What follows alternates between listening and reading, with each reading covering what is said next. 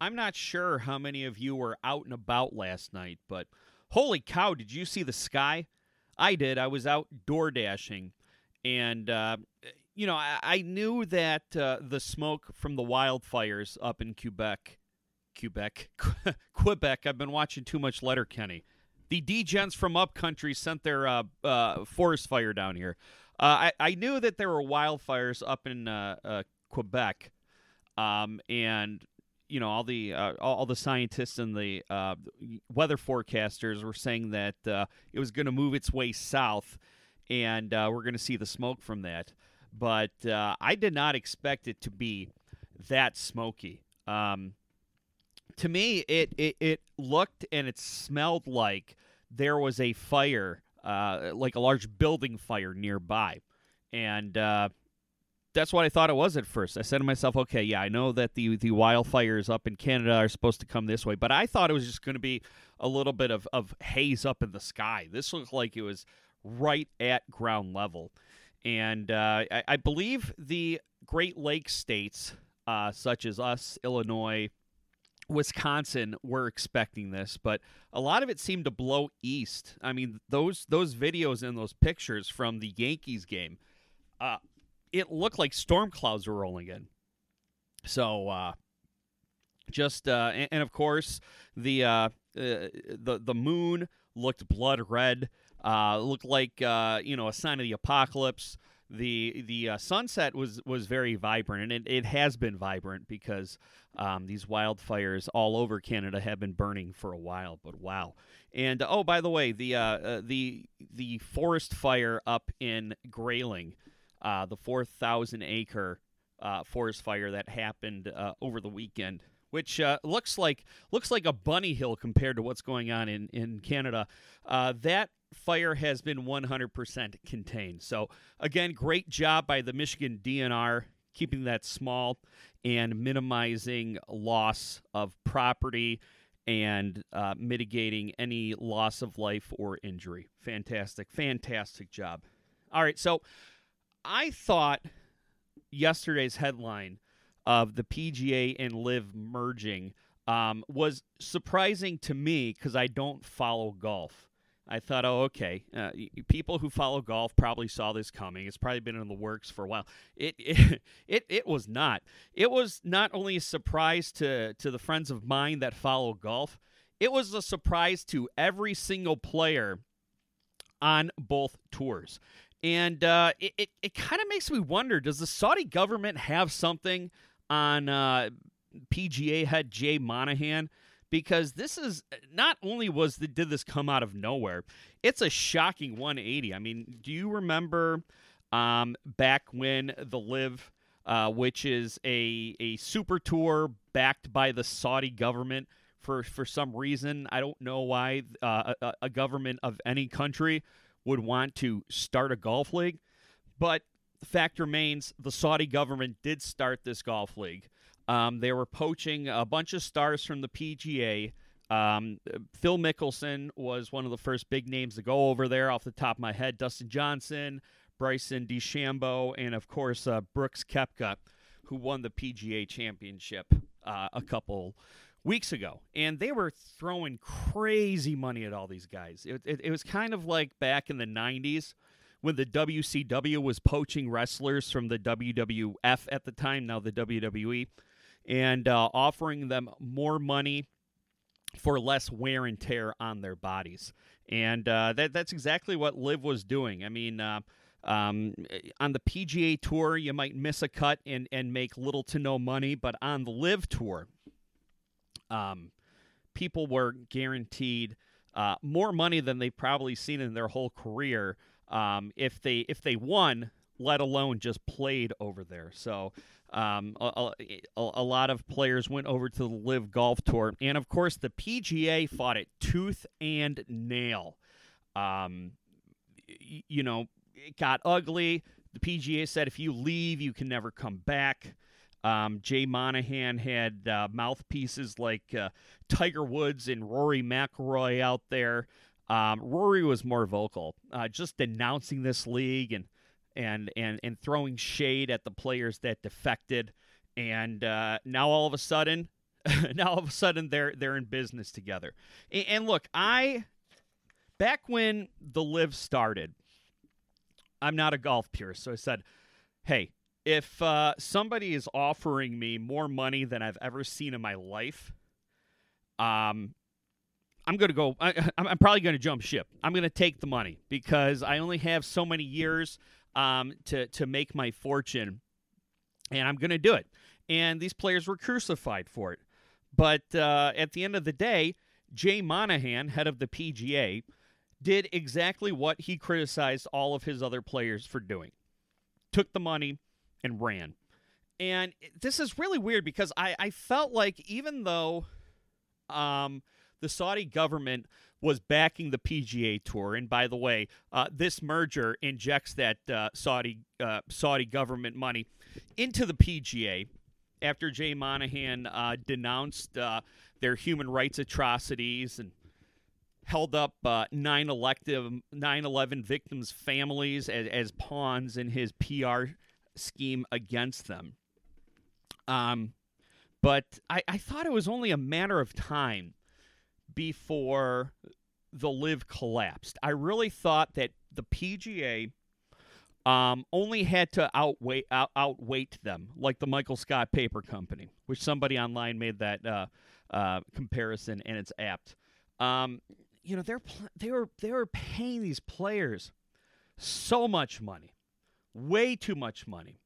They offered Tiger Woods himself between $700 million and $1 billion to go over there. And, of course, Tiger Woods was one of the players that the PGA enlisted to kind of run PR for them against the Live. But the fact of the matter is they were paying all these players way too much, and they weren't getting no cooperation from any TV networks. I think the CW had some kind of weird deal with them, but the individual stations and individual markets choose to show the Live events or not, and a lot of them opted out. And I said to myself, even though this is backed by a foreign government that's rich with oil, there's no way this can get sustained. There's no way this can be sustained. I give another year or two before the Saudis say, forget about it and give up. And then out of nowhere, and I forgot who said this on ESPN, but the PGA throws the Live a lifeline. And now the PGA, the Live, the European Tour are all in cahoots. And there's been a lot of speculation about Brooks Koepka winning the PGA Championship, speeding this up. And I don't know if that theory is because the PGA was embarrassed that a Live guy who left and came back to play in a major won. Maybe it was demonstration that the Live was making headway in poaching some of their best players because there were numerous top 5 finishes at the Masters. I don't have it in front of me, but the Live players have been performing very well in the majors, and I wonder if that sped up the timeline, because we really know nothing. And I think that things are going to get weird. Things are going to get salacious as this comes out. Because, like I said, for the life of me, I have no idea why Jay Monahan did this huge about face. And I also wonder if he's going to be petty. If he is going to use this to punish the players that did defect and not let them back on the tour or give them big suspensions or something. This story obviously isn't over yet. Caddy from ESPN was on Get Up this morning, and he said, in the long run, this will probably be good for golf. This is essentially a super league. There are things that people liked about Live, like the team aspect of it. And so 5, 10, 20 years from now, this probably will end up being a net gain, a net positive for the game of golf and the PGA Tour. But right now, it's just very, very fishy.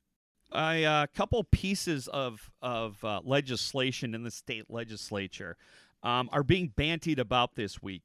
And I think both of them go a long way to protecting children, or protecting the LGBTQ community and victims of sexual assault.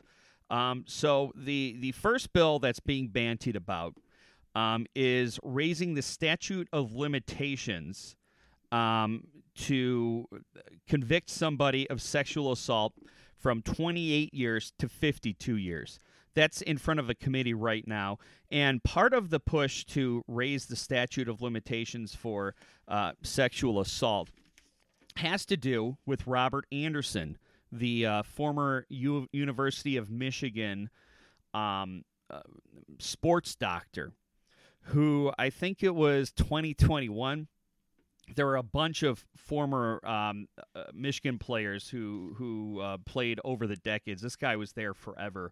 I think he started in the 60s, and then he left in the early mid-2000s. And just story after story about this guy giving unnecessary prostate exams and doing other sick, depraved things to student athletes came to light. And obviously, Dr. Anderson was dead by the time these came out, so he himself couldn't face criminal charges. Just about everybody who was at the University of Michigan at the time had gone, because he had been gone for nearly 20 years. So I don't know if the state, if the University of Michigan, were open up to civil litigation against them. But I think what happened is people looked at this and said, hey, you know what? These things happened a long time ago, and if this guy was still alive, he should face justice. And the fact that people stayed silent for too long is not a reason for people to get away with sexual assault. It was actually raised back in 2018 to 28 years. I don't know what it was originally, but that was because of all the allegations against Dr. Larry Nassar. And I think what happens with a lot of these bills that get passed, prosecutors want to prosecute. If they go through the evidence and they find that an individual who's being accused is guilty according to their evidence, and there's a loophole that says that they can't prosecute, that's very frustrating, not only for the prosecutor, but for the victims as well. If you remember, after the Oxford high school shooting, Karen McDonald did a press conference. She voiced her frustration that these that the shooter's parents, the Crumbleys, were very irresponsible with storing of their weapon, and that their son knew where the weapon was.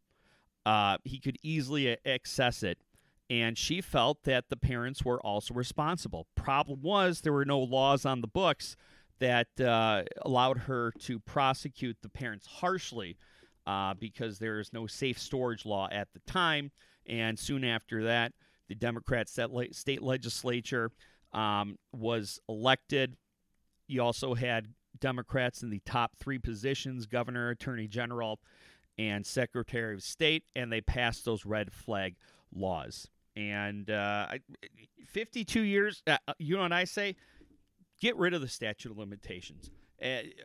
There should be no statute of limitations. If somebody was abused 60 years ago and their abuser is still alive, bring that person to trial.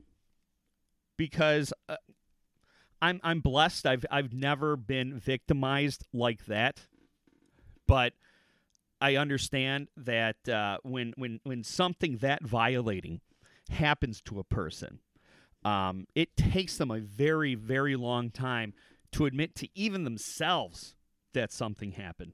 And then, there's so many things that they're afraid of when it comes forward to pressing charges and trying to bring their person to justice. Essentially, they go on trial because it's innocent until proven guilty. If it's something public like Larry Nassar or Robert Anderson, you might get shamed by either the assailant's the molesters, the offenders' attorneys, or the institution in which they worked and were protected by. So I would imagine it takes a lot for a victim of sexual abuse to come forward. It takes a lot of courage, and it takes a lot of, I'm sure it takes a lot of self-convincing and a lot of time to happen. So 52 years, I think that essentially gets rid of the statute of limitations. But I can just see, one creep falling through the cracks because their accuser presses charges 53 years and 1 day after the alleged assault happened.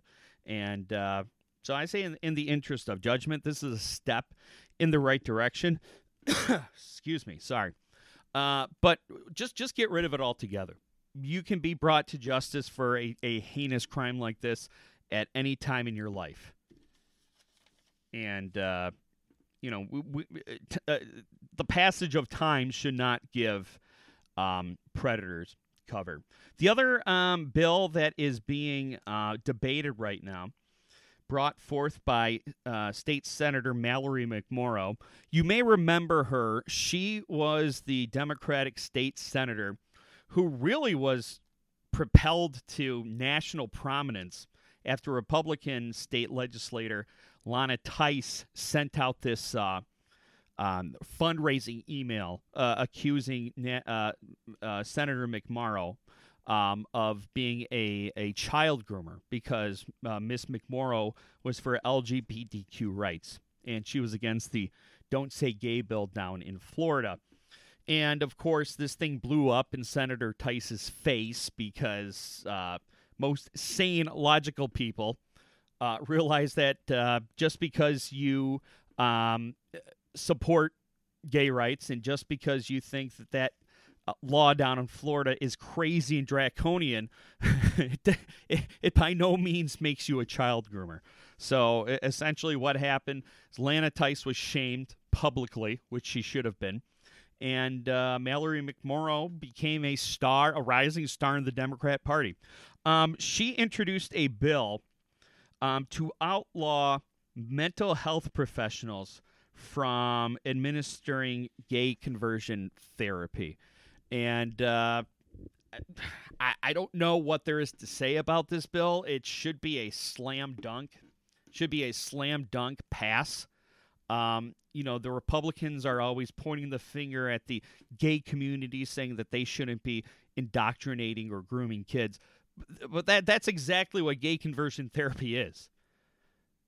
I mean, I it's stupid that I have to come on the record and say this, but nobody should be forcing a straight kid to be gay, and nobody should be forcing a gay kid to be straight. Ron DeSantis passed all this legislation called the Let Kids Be Kids Act, and I agree. Let kids be kids. If you're trying to make a child, if you're trying to hammer him or her into a mold of something that they're not, especially when it comes to something so sensitive and personal as sexual orientation, all you're going to do is mess that kid up. So, and like I said, I mean, that's such an obvious take. I feel stupid even bringing it up on the podcast because you're listening. Yeah, no crap. That's exactly why did this? What a brave and accurate statement this guy's making. So, kudos to the state legislature on both those bills. I hope they both pass with flying colors, and more so for the people who vote no on it. I hope their names are publicized and that we remember who these people were and who voted no.